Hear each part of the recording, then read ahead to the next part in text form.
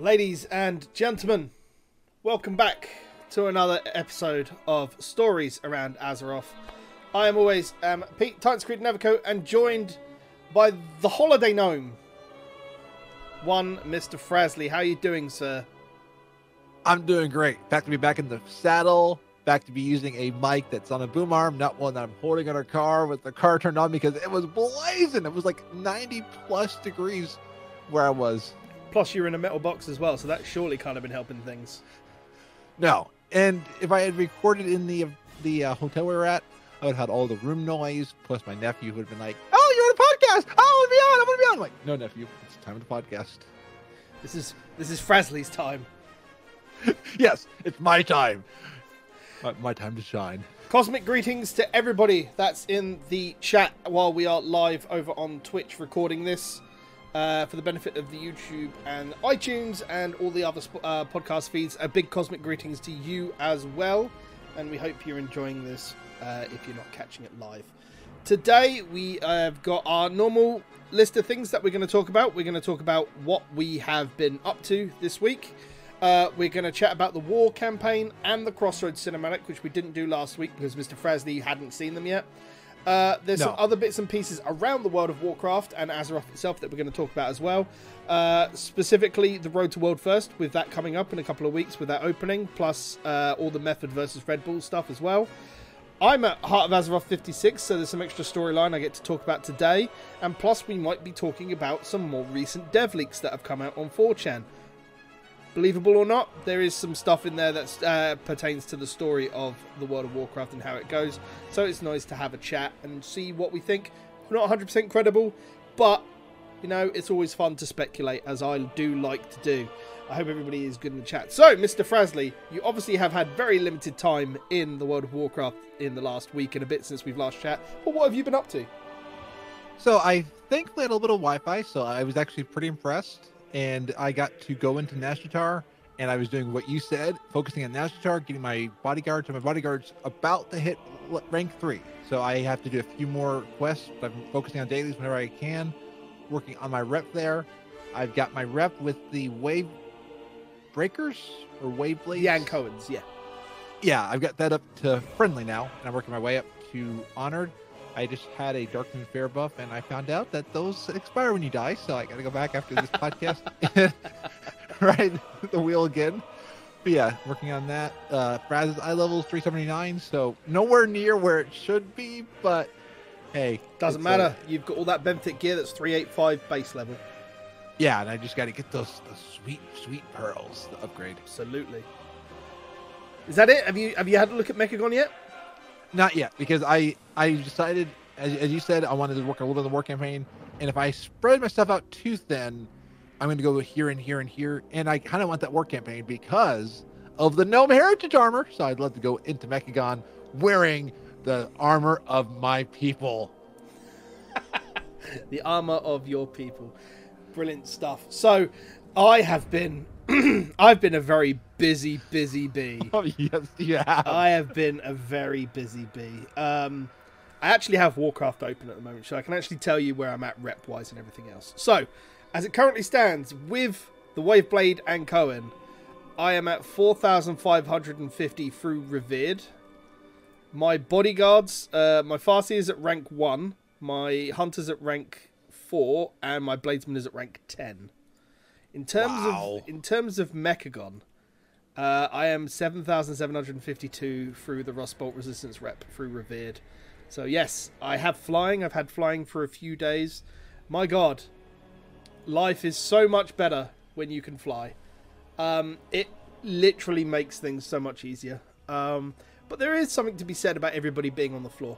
I'll be honest. It's a very different thing. But everybody's just trying to get flying because we're so used to it now.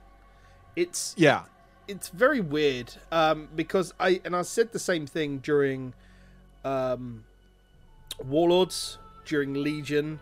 You know, ever since they put the Pathfinder in as a requirement to fly, you're still just doing ground stuff, and then you're like, oh yeah, I can fly. It's bizarre. It really is. Speaking of bizarre, mount equipment. So if you've all got your Striders and bits and pieces, water Striders, you got your free bit of water walking equipment when you logged in last week. So while if you equip one bit of a mount equipment, it doesn't matter what mount you put it on, all of your mounts on that character are affected by that mount equipment. However, even though the mounts are account wide, the mount equipment is not. So it's like, okay, every character gets those when you log in because you've got the water strider on your account. But it's like, why not just make the mount equipment like account wide? Yeah. It's bizarre to me. Like, it's the whole system's there. But then I've been lobbying for account wide bases since the dawn of time. So, like, just everything all excited. Yeah. But yeah, like my Heart of Azeroth, I hit 56 this morning, which is not bad. It's not horrible. I am focusing on one character though, so before we were setting up for the call, I spent about an hour in Nashtar and did some rares and got about 26 pearls. So, because it's interesting, because some of the Benthic gear, if there are correct slots for each character to have. And they're apparently, if you can get them with sockets, they sim higher than raid mythic level gear. Oh, I could see that because then that way they're trying to give content. It's not so much that. It's because the Benthic gear has certain abilities on them for Najnatar and the raid. And so stuff like the best boots for my Demon Hunter are ones that do increased damage on my critical hits to enemies in Najnatar and the Eternal Palace. And that wording is very specific. It's everything in the Eternal Palace as well. So a lot of people are, like myself, we've got the right items and we're just trying to roll it for the socket. Because it's the socket that pushes it above the simmed gear for the mythic gear. Because it's just, the mythic gear is just flat stat weights. So I think this could be something that Blizzard is trying. But it's also worth not upgrading this gear until Mythic Week to see if Blizzard hits it with a nerf bat. I don't think they will, because to upgrade a piece of Benthic gear from 485 to 425 is like 220 pearls, or work the math out to. Plus you've got all the pearls as well that's got to spin to the roulette wheel to see if you get A, the correct item, and B, with a socket. So yeah. And for a raider, what I understand is you have a lot of work to do, like getting your math. You have a lot of things in between raids. So the time to get these pearls and add in the RNG for the right item. Mm-hmm. Was it you that we talked about? Like, there's too many things, too many ways to get there are or were too many ways to get gear that you never knew. I think it was a conversation that you might have had with Acid Tears, Michael, over at the Blue Recruits and that sort of stuff. Because I'd mentioned, because way back when, during one of the last episodes of the Blue Recruits, I think it was over the Genome project that you're doing, I mentioned that I started playing again. And Michael had this thing that said, well, if you hit item level 400 without stepping back in a raid, I'm going to be mad. And obviously I got my characters up to 400 before the new patch came out, and that's just a lot of work. Like, it's very easy to hit the benchmark of about 370, and then you've got to put the extra work in to get 390, 400. It's very different to the catch-up mechanics of Wrath. I can tell you that now. Because Wrath was just literally, you could just keep pounding those dungeon runs. Keep pounding it. Even in TBC, you could just keep doing the dungeon runs and get the badges, but you were capped on badges per week. But you always had that end goal in mind. Catch-up mechanics now, 385 is decent, but then the pearls being able to upgrade, there's a fair bit to it. I think on the account, let me actually have a look. How many pearls have I done? Because I've not spent as much time in Najnatar as I probably should have done. I'll be honest with you. Exploration, Battle for Azeroth. 395 mana pearls I've had. Okay, and that's quite a bit of time put into that. You say that, but I've made 26 of those in an hour tonight, just by doing rares. Okay, yes. I mean, for me, sometimes playtime's limited, so absolutely. I thought. But I mean, the daily quests will get you about 10, I think. Okay, and then hunt the rares, and you could get like a hunting party. Especially with flying, it's easier to get all those rares. Absolutely, yeah. And then you've got all the different events and the commanders and the summon from the depths and the battle for Najnatar and everything else that goes on and bits and pieces. Oh, quick side topic, because I actually ran into one of these right after the hotfix. What do you think of the Battle for Nashatar, and then the? It really depends on your shard. At the moment, and I can tell you this because I've been doing a lot of PvP, and it's been really enjoyable for 8.2. Because obviously there's a goal to go for, rather than just, oh, I want to hit that next prestige level to get my mount, my appearance, my pet, whatever. Now there's, if I hit so much honor in battlegrounds and everything else, I get an essence, which is good because Blood of the Enemy is really fun to play with. So I think within 3-4 days I got rank 2 of Blood of the Enemy. It was the first rank 2 essence I got. I'm about 15,000 honor away from getting rank 3, which is 50,000 honor. But it's... because season 3 starts next week, I've been getting all the prep up. So today, instead of this weekend, where last weekend I did lots of battlegrounds, this weekend I've done my mythics, my mythic plus, I've done my weekly mythics, and I've done... I did my conquest hunting to get my conquest box for next week, so I can get both the mythic plus rank 1 essence and the 500 conquest conflict and strife, which is my second best miner. So I need to work on that. So I've got those ready and prepped for next week, and well, Wednesday on my time, I should say, ready for those essences to drop. So I've been putting more time into prep, as we were talking about, because there's a lot to it and getting ready. I'm pretty much ready for raiding. I was the first person with flying in the guild. I'm the person with the highest Heart of Azeroth in the guild. This sounds really bad. Like, for a guy who took 6 months off of WoW to come back, and I've just smashed it in a week and a half. But I mean, it just shows you're dedicated. Like I said on the Genome Project, you're like my older brother. You're just like that I look up to, not just because of height. Yes, well, I think you're taller than most of us anyway, even if you are a gnome. Yes, I actually met somebody from I met the husband of somebody in our guild, and the husband's like, "You're taller than I thought would be."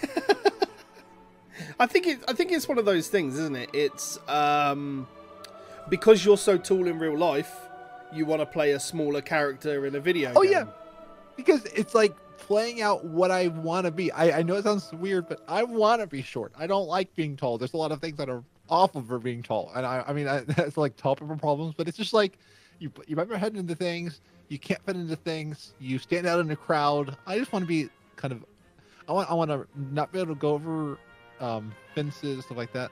I mean, I can just step over a fence. That's good. But yeah, so. You think you want to be short, says chat. There's a lot to do. And a lot of people are forgetting that the only AP you're getting on Nashatar and Mechagon, unless you get lucky with a world quest that spawns, the only AP you actually get is off your daily rares. Mechagon seems to be static at 100 a rare, whereas Nashatar jumps anywhere between 35 and 100, which is very weird to me. Now, it's Mechagon feels very strange in reflect of Nashatar, and I think the reason Mechagon feels fun to be in from day one is because there's anti-gravity packs that have been available you can make them once you get the recipe, and then there's also charging stations which people can put, not charging stations, armories, which the players can fix, and they'll give you an anti-grav pack for 20 minutes. And you can just fly around the island, and it's limited to the island, yeah, but it feels like you can do so much. The rares are on a repeated spawn time, and the island's quite compact, so you're not exactly getting lost even around Nashatar. And it feels like it's a lot more fun to be on, you know. And even when you finish off your dailies, which there is a load more of than there are on Nashatar, you know, even if you take apart like the rotating dailies that come in from the different characters, as well as alternate Mechagon as well, where you can get some extra dailies there. It's so much to do there, and it feels fun because it doesn't really feel like it's time gated. Because even with the quest to build the spider mount in Mechagon, that I finished today because I've done it. You do get a quest once every day for it. that's felt like it's just flown by, because every time I go to Mechagon, there's just been fun to do, but there's no compulsion to stay there.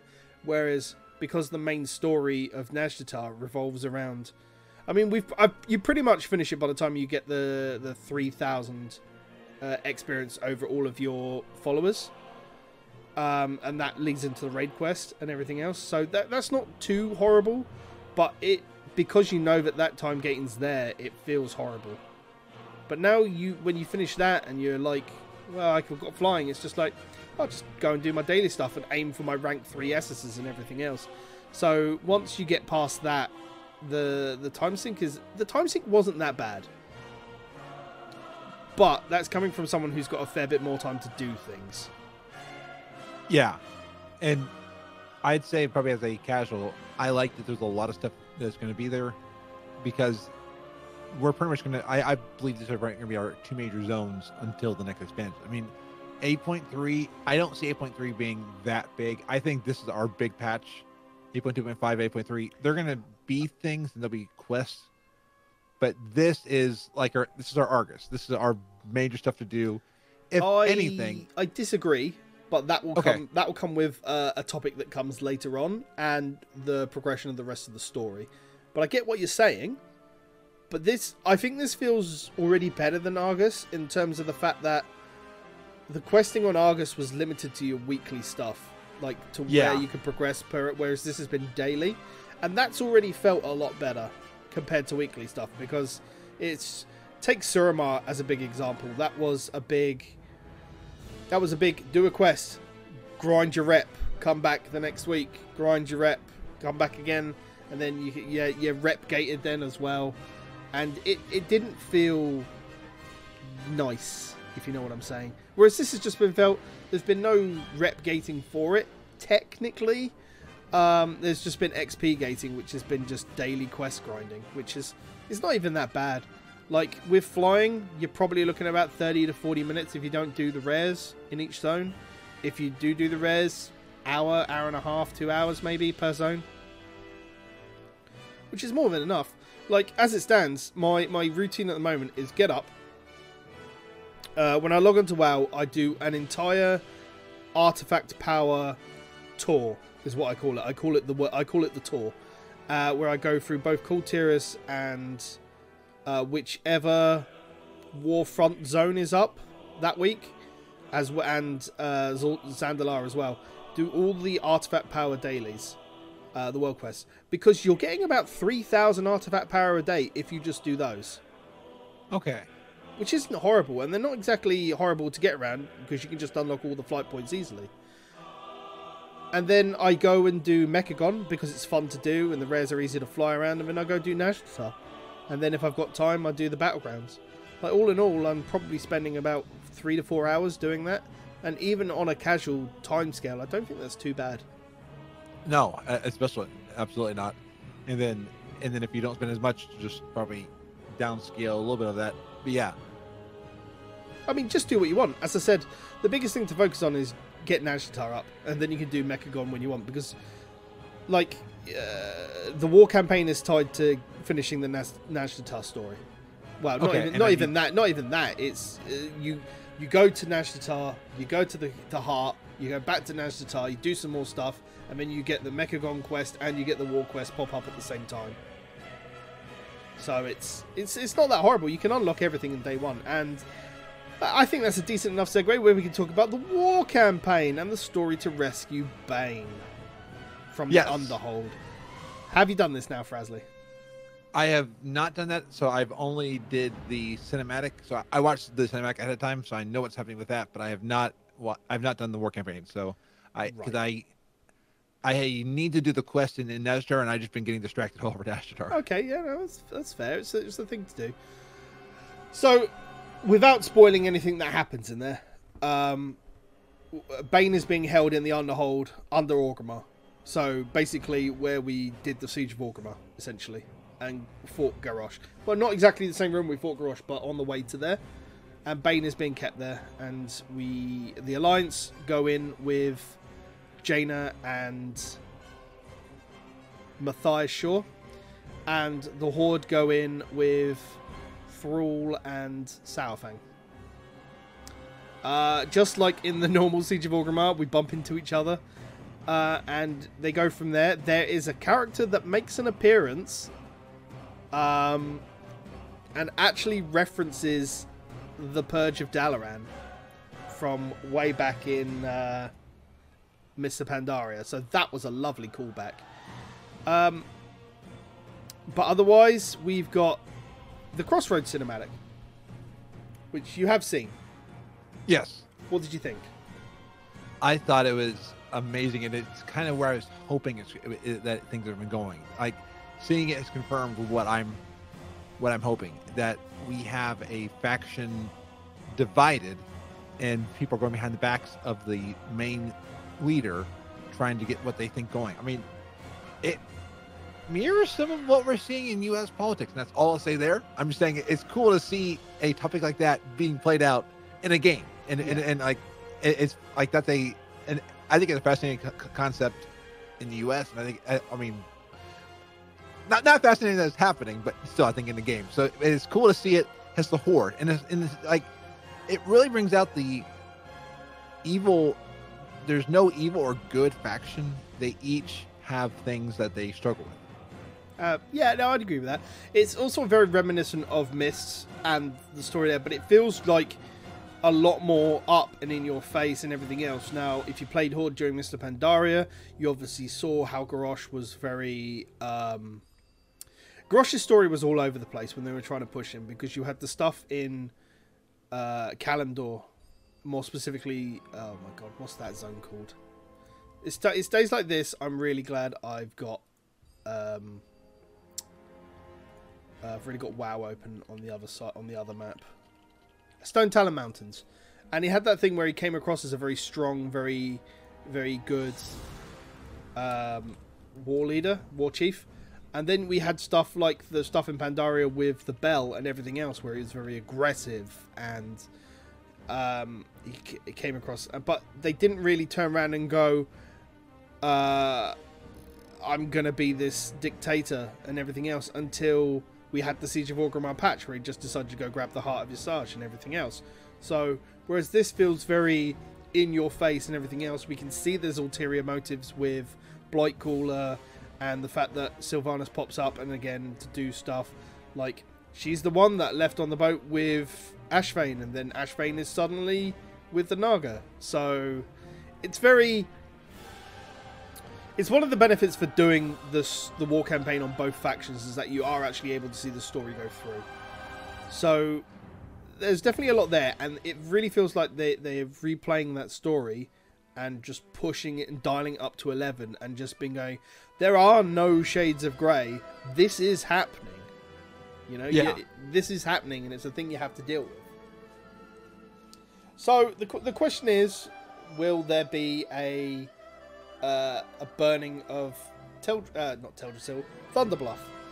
But then also the other questions we're getting is this going to be the end of the faction war and everything else? Like, have Blizzard finally decided that writing a story for two factions is too difficult, with a story that they want to tell with the planet and the Void Lords? Because that's where the story is shifting, to deal with Void Lords and everything else.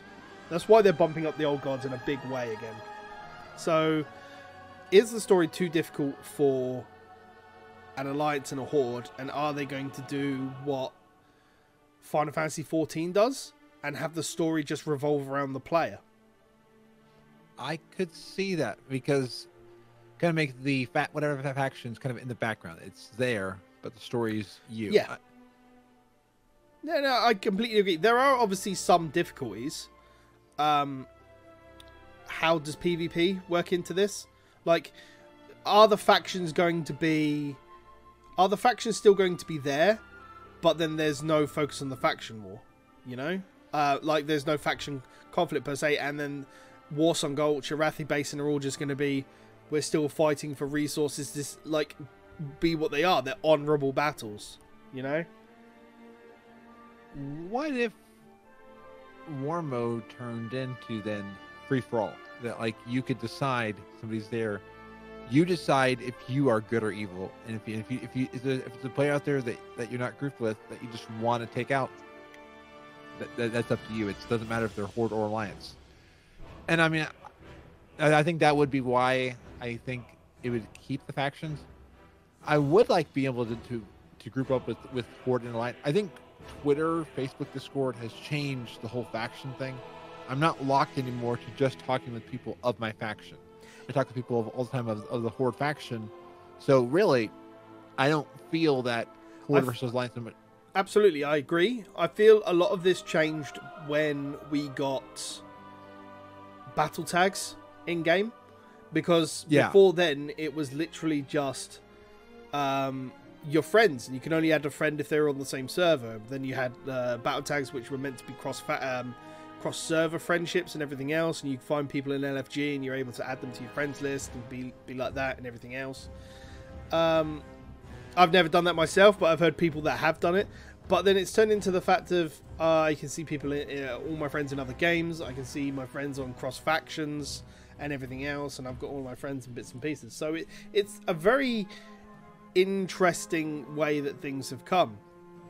And I think the Zara lore was an interesting test of giving you the same story for both sides, and you play both sides. I think it was kind of I could almost see, because it turned you Horde or Alliance, they could do some stuff with that. I mean, there was a lot of issues with that, but the Zara lore was definitely very both factions together. Yeah. I mean, they're fighting each other, but you experience the exact same story. Exactly. And the Twitch chat is Leo Wild in the Twitch chat is saying he'd be okay with the factual ending. It does feel forced most of the time at this point. And on that, I want to say that's completely the way it is. Look at how they did it in Mists. They specifically made the point of saying, when they released the announcement for Mists of Pandaria, that they're going to put the war back into Warcraft. What was the big selling point of Battle for Azeroth? It was the whole point of the faction war. You know, we're fighting each other. So it does feel forced, as it's the big fight. Yes, sir. But I've still from the beginning thought that this was there because it's supposed to distract us. I still... absolutely. I mean, there were... If we go back to like one of the first episodes we talked about a theory post about how this is all going to be the battle for the planet rather than the battle against each other. Yeah, and I think maybe that's why they're doing Mist again, is they want us to think that we know where it's going, so then they can 180 it and be like, no. Because the whole time along, I've known it's been for the planet, or at least I felt it's been for the planet. So the way the Mist stuff worked is that the raids and that, like, while we had specific faction content, so 5.1 had the Alliance and the Horde fighting, landing on the shore, and they were fighting for that, and that was the big, like, conflict that was there. And then we had the story as well, the PvE story that went with that. But the raids in the big content patches was still very, well, we're still both fighting the same enemy. Yeah, and wasn't Siege even together? You're going in to stop Garrosh. Exactly. But the thing that they've done this one is that they've given us the option to side with Sylvanas, if as a Horde player, which has been interesting. I think I was watching somebody's reaction video to the new war campaign the other day. We're saying, yeah, I just ratted everybody out to Sylvanas. Sodom. I just did it. It was interesting to see, because he's obviously a Sylvanas loyalist. Yeah, and there are definitely some of those. For me, I've gone Sourfang the whole way. When I took Into through that 8.1 option, I was Sourfang. It's interesting, because there's got to be a fine point, which means that probably 8.3 or whatever they choose to do before the end, there'll be a thing that turns around and goes, yep, you know, Sylvanas knows and all this, and we know about the traitors, because they've said that in the current war campaign. Like, the current step of the war campaign is they plan to save Bane. Like, Sylvanas knows that they're coming. And again, not to get Leo Wild's hope up in chat, but I thought the reason why we only saw one allied race in the Brewfest, what if the Vulpera are the neutral faction, or at least they can go out Horde or Alliance? I'm just thinking the signs, because we haven't seen anything. It really It would be- depends. As much as I'd like Volpira to be neutral, like Pandaren, it really depends if Alliance are going to get Mechanomes or not, because they have to get a small race to compensate, and that's how they'll play Yeah. it. Because that's how Blizzard have always played it. Because And again, that's why the Horde got Goblins back in Cataclysm, because they didn't have a small race. And that's why we got Draenei, and it's why we got Worgen, because they were tool characters in form and everything else to counteract the Trolls and the Tauren. So Blizzard will probably play it that way, but it's fine. and the Alliance needed a animal race like the Tauren. Yeah, kind of. But they're still human, aren't they? Yeah, that is true. So, I think we can both agree Crossroads is very, very good. It's standard for the animation team to really do something this good, as usual, with the different tones and everything else, and just the different visual storytelling they're doing. And it's just good. It's just good to hear all those familiar voices again coming out of the same room. And because these guys, Laura Bailey and Chris Metzen and all these characters that have played the same characters for so long, for 15 years now, the chat between them feels more personable. Yeah, You know? and that's cool to see that coming through. It is interesting that we're killing off a lot of cities. Like if Thunderbluff goes down, it is interesting. I mean, that we're getting rid of classic cities. I mean, think about it. I mean, Undercity specifically, it wasn't really undead themed. It's just human in a sewer, So, and a lot of people complained it was lost. It was hard to get around, and Darnassus was never a decent city that was well doing or anything else. Maybe they're cutting down on faction cities. Who knows? I don't think Thunderbluff is going to go get raised personally. I think it's there as a threat to say, like, this isn't beyond Sylvanas' reach of doing. So, who knows? Yeah. But, I mean, we're a couple of days away from the Eternal Palace being open, and we are a week away from the Mythic World First race being a thing. Over the last couple of days and bits and pieces, we've seen Method come forward, Sko specifically, since he is one of the big faces of Method, and turned around and they released a post about how they're not partnering up with Red Bull this year. Not this year. This patch for the World First race. They are now working with someone else. They're working with Take TV in Germany, so they'll be over in Germany, but they'll have worldwide stream feeds and everything else. Whereas the Red Bull one in London and everything else, they are going to be working with Limit and Pieces, which is going to be interesting because they'll have feeds, especially from Pieces who weren't streaming during Crucible of Storms.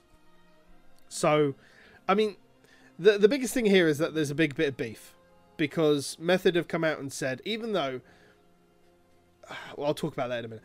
Method have come out and said that Red Bull wanted to have the Crucible of Storms stream specifically on the Red Bull channel, but they acquiesced in like the last week before it happened, because Method wants it to keep it community based and more Blizzard based than handing it over to a corporation and letting them do the things. But they shared a lot of the ideas, saying like if we can continue this partnership, this is where we believe we can take it forward, get the other raids to stream so that we can have cut jump protectors, and it feels more esporty, where they've got the same sort of race we see at BlizzCon. Yeah. So there hasn't been a lot of news, because normally the news of the race for World First being at Red Bull came out weeks and weeks and weeks in advance. And earlier on today, we've had the drop of the Red Bull are working with Limit and Pieces. Apparently, some streamers got dropped emails way back at the beginning of June before 8.2 was officially announced, saying like, this is the date that we'll be doing the World First rate with Limit and Pieces. Can we get you on board to come over and commentate? A lot of those individuals have turned around and said, fuck no, I'm going to be raiding Mythic Eternal Palace that week. I can't go and spend time away from my raid guild to go and do commentary on this. But Method have obviously come forward and been like, we're trying to keep it community based.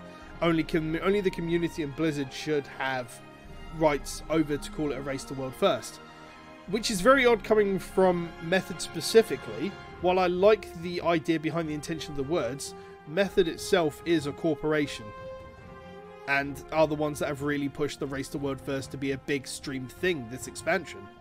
You know, they're the ones that have come forward and gone like, we've got nothing. I mean, they've essentially turned around and gone, we're the big dicks on campus, we've got nothing to lose by streaming this. So, and they've done it, and you know, they've obviously fell short in Crucible to pieces and everything else, but it's interesting to see these words come from Method when Method are itself a corporation these days with how much they are spread around the gaming atmosphere.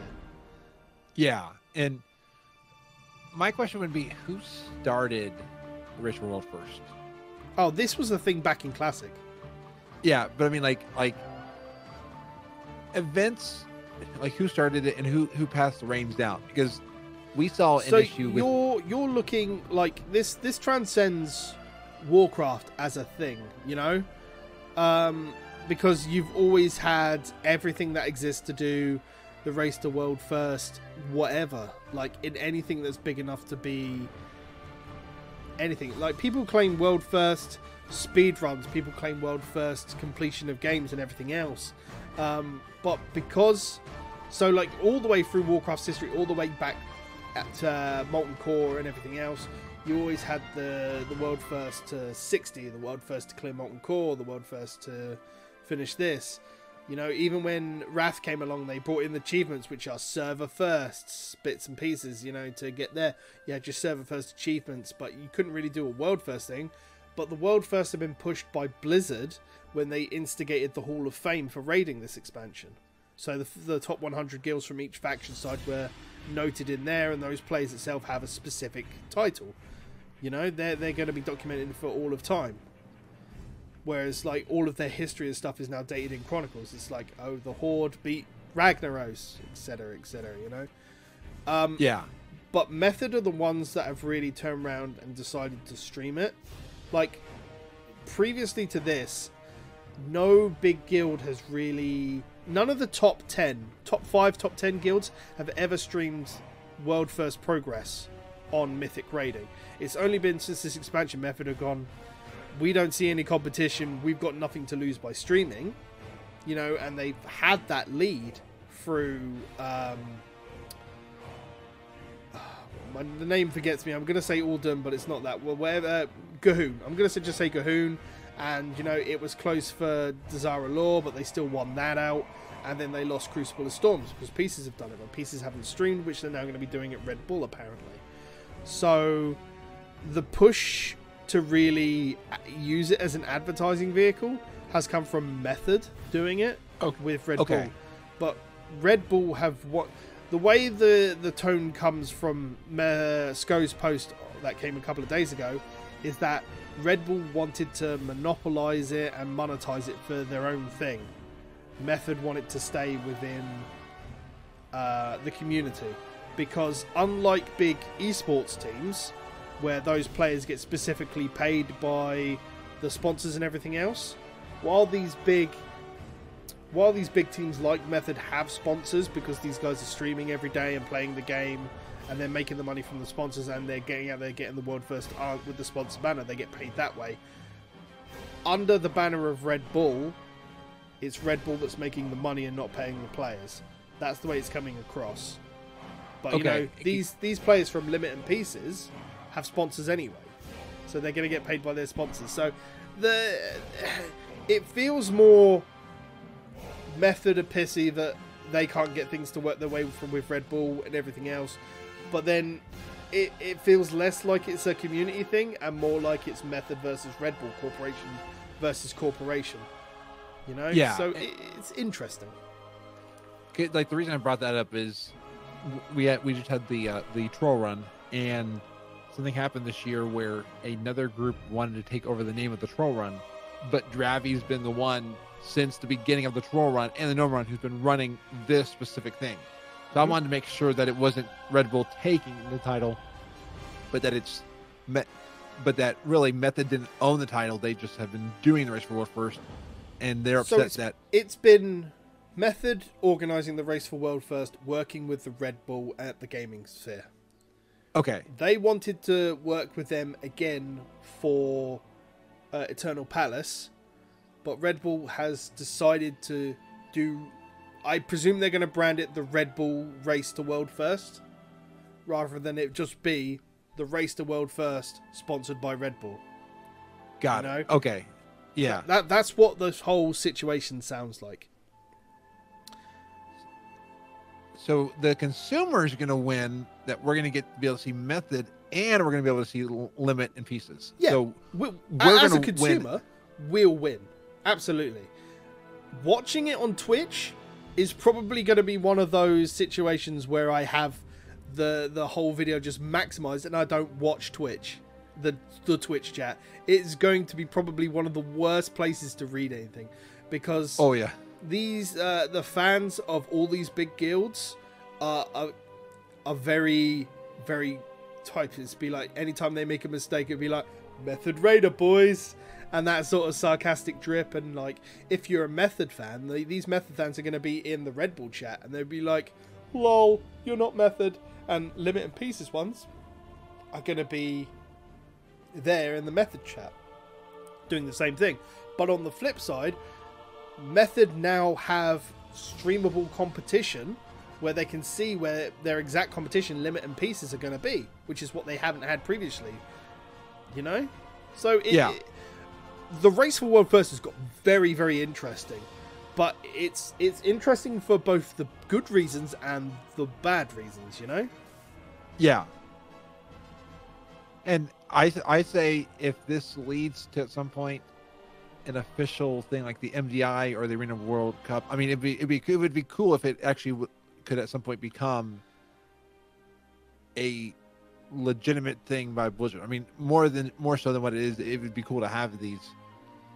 It would be nice if it was a Blizzard specific thing, but then the only way I could specifically see Blizzard doing a thing would be for them to have access to the streams of a specific player, because they can't get half the guys to go out, because they're probably, if they want the production value, get them to have to go all the way over to the US, and then playing with the rest, say like SCO and all that, they'll get like 5 players from Method EU to go all the way over there, but they're then using an American internet connection to play with the rest of EU, which is obviously a ping, and as a tank as SCO is, that's not going to be a viable thing.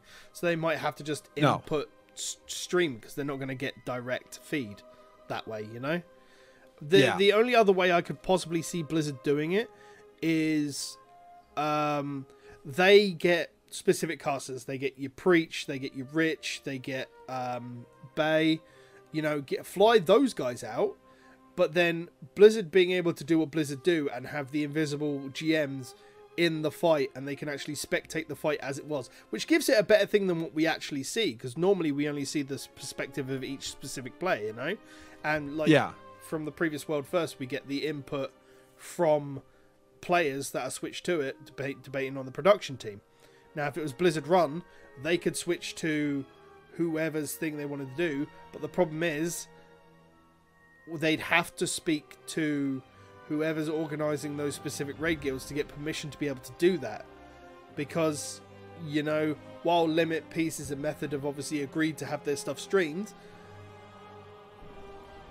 you know, what's to say Blizzard go into another up-and-coming guild out of nowhere because these guys have just suddenly shot up the rankings of WoW Progress, and Blizzard goes, well, these guys are ahead of these guys in the US, but the US haven't agreed to it, and all of a sudden, you know, they've got this open on the other screen because they're trying to watch Method, Limit, Pieces, and then all of a sudden it's their raid that's popped up on the stream. I think it's very difficult, and I think that's why Blizzard haven't really bothered getting into the Race for World First thing, because there's too many different variables to deal with. Yeah, whereas like the arenas MDIs are their own servers, and it's not about who's first. It's showing who's doing good in this instance that Blizzard set up. It would be a very different thing if they had a Race to World First tournament server, Because to sign onto the tournament server, you have to sign a specific agreement to go on there with your PvP stuff, I believe. And that's why the tournament servers are all specific at gear levels and everything else. So that's specifically down to the skill of the characters and everything else, you know, because there's no difference in terms of gear level or whatever. But they'd have to do it on a tournament server in order to do that. And I think that would be very difficult because they're hosted separately. And so imagine the top, we'll say 200 guilds, yeah? So that would be the first 100 Horde and the first 100 Alliance. But then, you know, what? All it takes is one guild having a good day over on live that's not on this tournament realm, that beat a boss before anyone on this tournament realm. And all of a sudden... Because WoW Progress can't match that, because WoW Progress doesn't check the individual tournament servers, they check the live armory. Yeah. It's a very different kettle of fish in how to do these things. And I think that's specifically why Blizzard haven't got involved in anything like this. They might do. They might see how profitable it's being, and especially see Method going up against Red Bull and everything else regarding this, and they might take a step in. But I don't know. The only thing I know about anything sort of Blizzard tournament-wise is any sort of money that they can give away in terms of tournament winnings and bits and pieces like that. So, I don't know. Yeah. And all the things you said, it would be a nightmare. At least, yeah. Yeah. As someone that has done production values on a very minimal budget and on a very long time scale, just the logistics of thinking about it can just leave nightmare things in my brain. Just worrying about it, because there's a lot more to worry about than just two people behind a screen. You know, there's lots of different things and bits and pieces, and privacy is a very big thing when it comes to, especially the Americans, more so than a lot of other people. It's odd, but let's move on. Let's move on. Yes. The road to world first, the race to world first, is going to be very interesting to watch. I do suggest, if you're going to watch it, that you do watch it.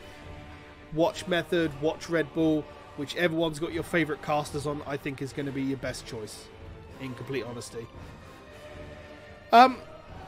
So I want to put down, because I've mentioned that I'm at Heart of Azeroth 56.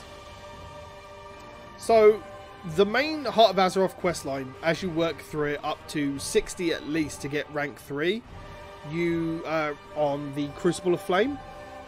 There are specific options, like there are specific quests for the Crucible of Flame to get stuff. So we know that the entry level one is where we go to Neltharion Lair and we get Ebonhorn, and we help him out, and then he comes and joins us in the Heartforge. So later on, about 50, I want to say 54 or 50, yeah, 54,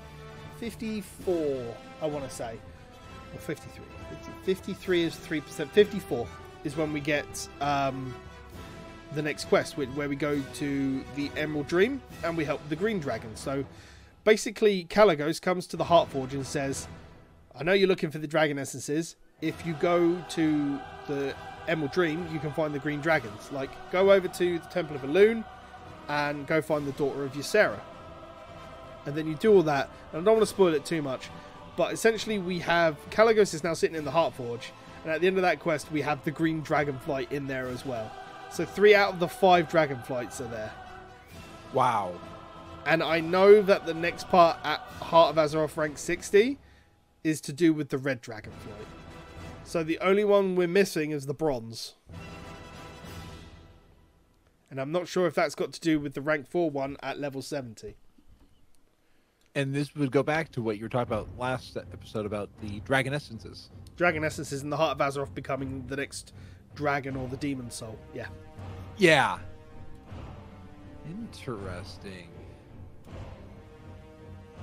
That's a very lit theory. Well, you got to remember that the closest thing that in the original story of the War of the Ancients was that the reason Neltharion made it the Demon Soul was because he was being whispered by the old gods, because he was closest to the earth.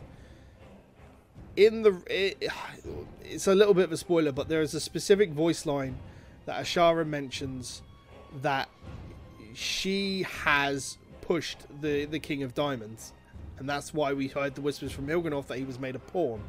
So essentially, Magni has become a pawn that has pushed the heart of Azeroth towards the way it has. And so essentially we have a golden disc that's been collecting the lifeblood of the planet, which is now getting infused with the essences of dragons, which is essentially what the Dragon Soul was, just without the heartblood of Azeroth. But the heartblood of Azeroth will make up for the lack of power that the dragons are going to be able to imbue.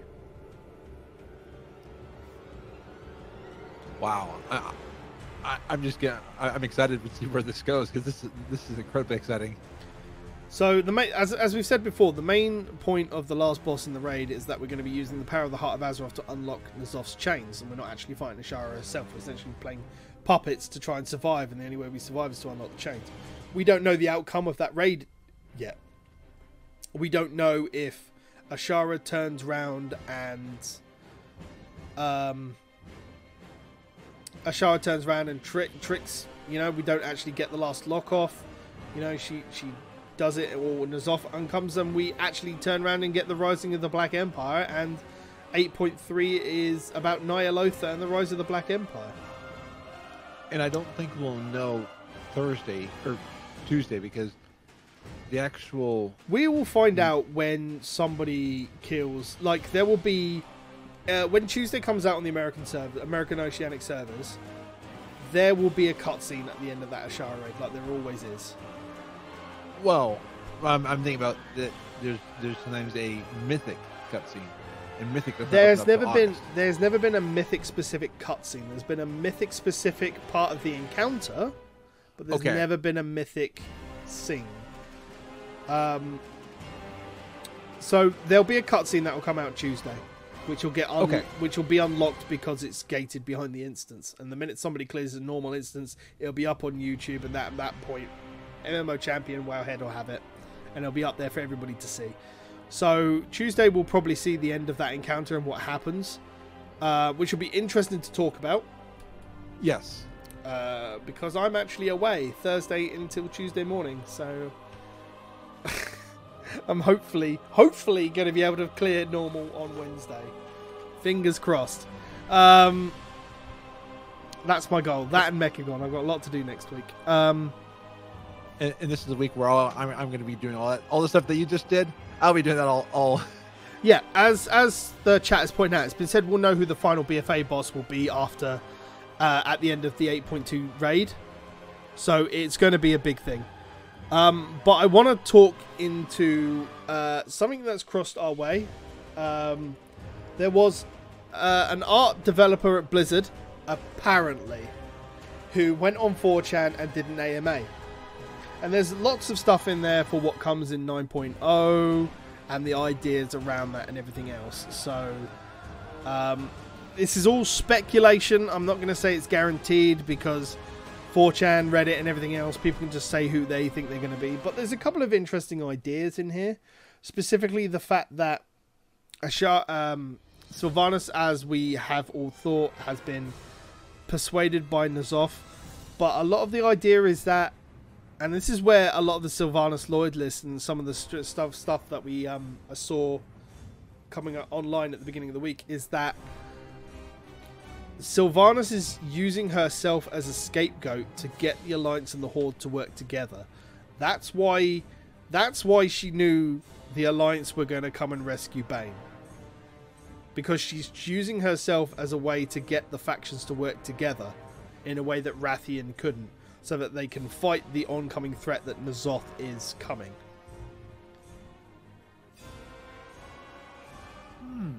So the info that's come from this essentially is that we're gonna get N'Zoth as 8.3. The big continent is going to be we'll get a new area to go, which is going to be Ny'alotha. Essentially, we're going to go to Ny'alotha and fight N'Zoth there. There's a lot of stuff on 9.0 which is interesting. It talks about a whole world revamp, because while we defeat N'Zoth, the Black Empire is still there. All the old gods are back. and it's Return of the Black Empire and everything else. They're redoing the entire world with the leveling ramp and everything else, and it's going to be very interesting. There's a lot of stuff there. There's apparently going to be the new hero class, which is going to be Gnome and Goblin only, which is going to be a Tinker class. So very much like Demon Hunters were Blood Elf and Night Elf only. So it could be interesting. I could see it as a tank, a DPS, and a healer. Well, and Talia Savatel did a video a couple of months back about a Tinker class. So, I mean, either this person's a big troll or they are a developer. I still would think that there are a few things in the post which throw me off and make it think that it's not real, like from a fact that it mentions Arthas is coming back. While I can imagine that could get the fanboys up in furor, I don't think they'll bring Arthas back. Arthas is dead. Like, unless he was raised by Bolvar and he's been there somewhere, Arthas is gone. Because they're saying that they're saying that Bolvar is part of the reason, like, Bolvar blatantly lied to our face and was the reason that Sylvanas got put into a war chief position. He was the one that whispered to Zul'jin. There's a couple of things in this post which make it seem like it's very full of crap. But there's some interesting stuff in it. Like, I like the idea of the whole world revamp, making the cities that are still surviving more race specific so that they stand out when, like, the factions come together. Sylvanas, I'm not going to say what the idea of Sylvanas and N'Zoth is going to be, but it's very, very interesting. I've given you the link, Frasley, so I'll let you look through it and then peruse as you wish. But there's a lot of stuff that's interesting there. Going to Ny'alotha has always been a big dream, and it's been leading up to this since Legion and before. So it'll be interesting to see how it comes. If they give us Ny'alotha, I imagine it's going to be Argus-esque, and we're not going to be able to fly, which is going to suck a lot of balls. Yeah, that was my thought too. Is like, we feel like we've been given the ability to fly, and then it's taken away from us in 6 months. Yeah, but that was how it felt it with Argus too, because we got the Broken Shore as a zone, and all of a sudden, hey, with the Broken Shore, you can fly there, but you can't fly on Argus, and it would make sense. I get it because it's a broken planet, I get it. Yeah. But if Ny'alotha is being raised or we're going underwater, then to an air pocket, I want to be able to use my flying mounts. Just do it. You've proven with Mechagon that flying can be fun in a small condensed zone.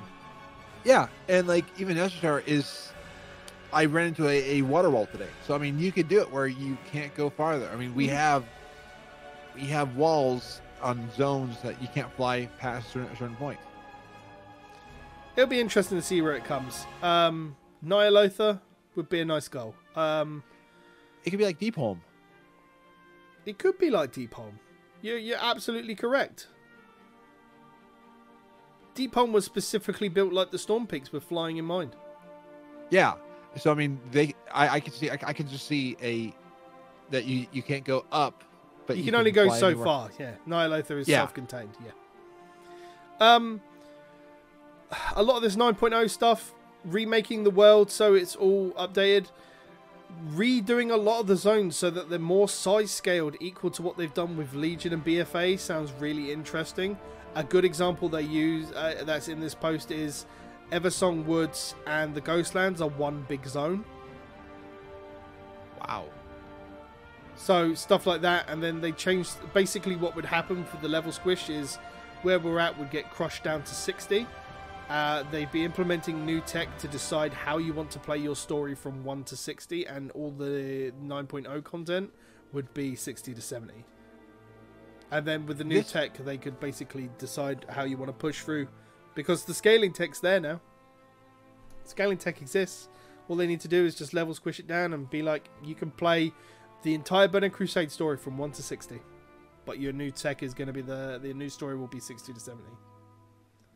And they just hired they've been hiring more developers, because that's one of the sad things about the layoffs was to hire more developers. So I mean, I was thinking like the resources Yeah. to do all this, they could have been working on it for a long time.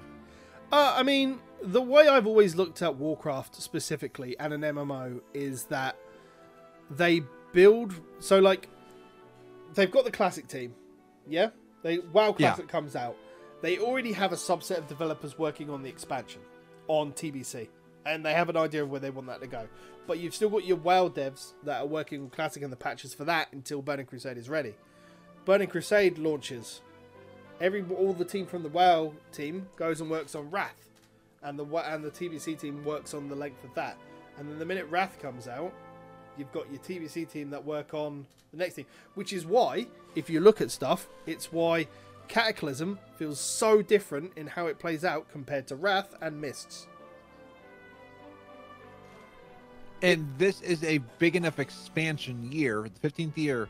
I could see them pulling even from the current team and other game teams, because we have had some teams, people pull from other things. I could see saying 9.0, we're going to go all out big, then we're going to then we might move off of the projects back onto other projects again. So I could see it, because wanting something pretty big and massive. And they've canned a lot of stuff recently, and they've brought people over. The biggest thing I want is that if they're going to rebuild the world again like they did with Cataclysm, which is fair enough, if they feel like the only way to kickstart this world again is to rebuild it again, then just like they did with Cataclysm and they updated the engine, update the engine again. Because at the moment we're working on a older than 15-year-old engine, because it's still working on the framework of Warcraft 3.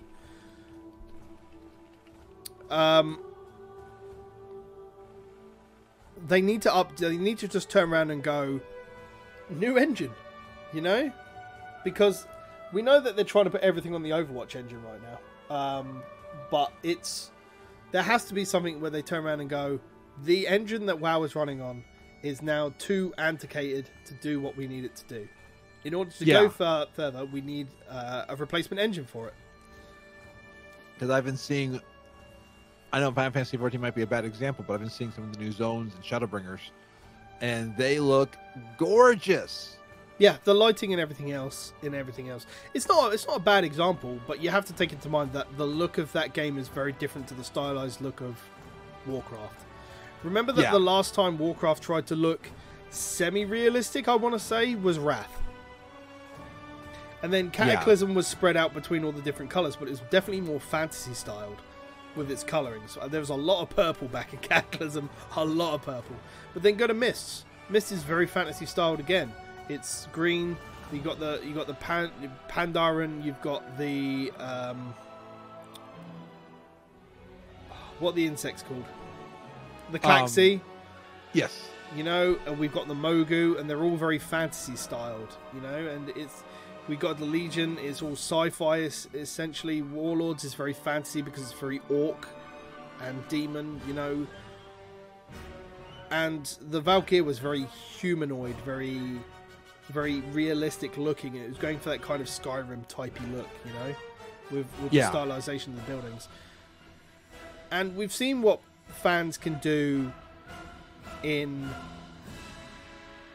putting it in stuff like Unreal and everything else, and they use the different lighting effects and everything else. It's nice. It doesn't fit the world of Warcraft. And as Leo was saying, rebuilding the world would also make it easy to fit the idea of the factions ending. That's part of the idea of a lot of this, like, WoW leak, is that the whole world gets retooled based on the rise of the Black Empire. So we have a lot of the incursions. It allows it to... it's coming across that it's very ambitious. I imagine that we'll probably see something at BlizzCon regarding this. It really depends. There's nothing really big that I think they could announce between then and now, because I imagine we'll get 8.3 in January, mid to end January at this point. That would make sense. 6 weeks, BlizzCon, announce Diablo 4, announce 9.0, next Hearthstone thing, what they're doing with Heroes, Overwatch 2, the PvE stuff.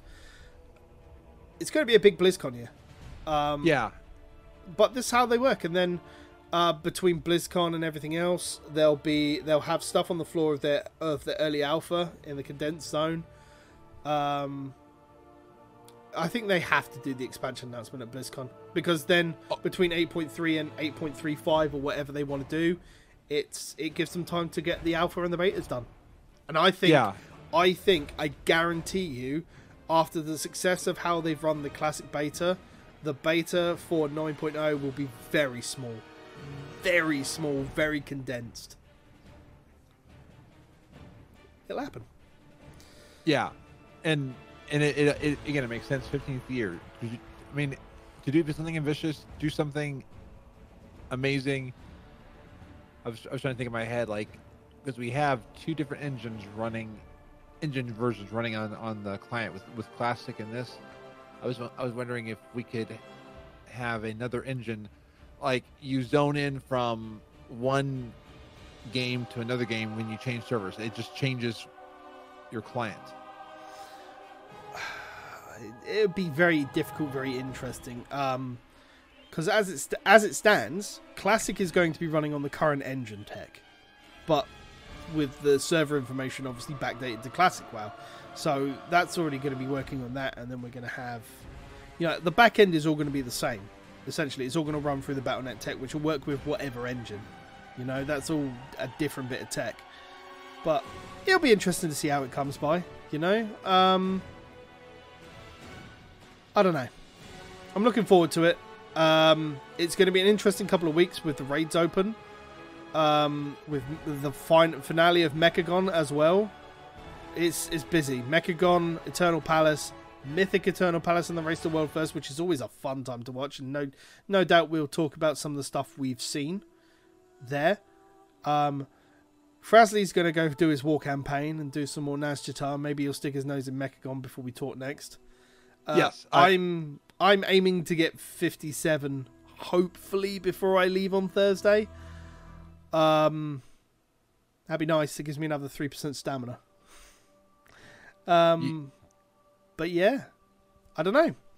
Whatever you guys choose to do in Warcraft, we hope you're having as much fun as we are. 8.2 has definitely re-brought some life back into this game. Oh yeah, and I feel bad. Like, my Horde and Irons are taking a nap right now because I'm having just so much more to do in the current content. I'm getting to a point, like, on my Demon Hunter, because I've obviously switched over from being the monk who's exalted with all the factions. I'm trying to get my Demon Hunter up to exalted with all the factions, because at the moment I'm missing out on Paragon boxes. Which is 2.5k AP every Paragon box. Nice. Yeah, so I need to finish the questing in those zones. I've done Stormsong Valley. Stormsong Valley? Yeah, Stormsong Valley. And I'm exalted with that rep up there at the moment. So I need to get the other two done. And I'm slowly working on it. But time with Nazjatar and everything else right now. But yes, Mr. Frasley, if they don't know who you are, where can they find you on the social media?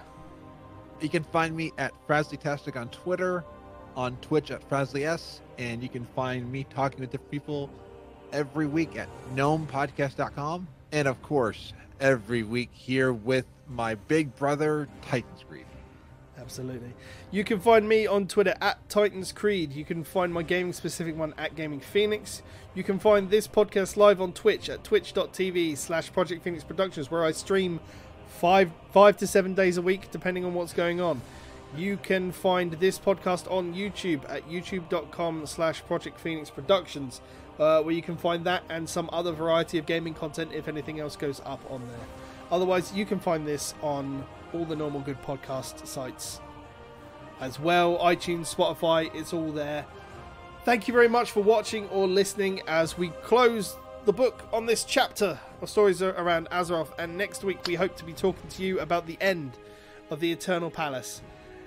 Until next time, ladies and gentlemen, and as Mr. Frasley likes to say, be awesome. Indeed. Catch you later, ladies and gentlemen. Thank you very much, and we'll see you next time.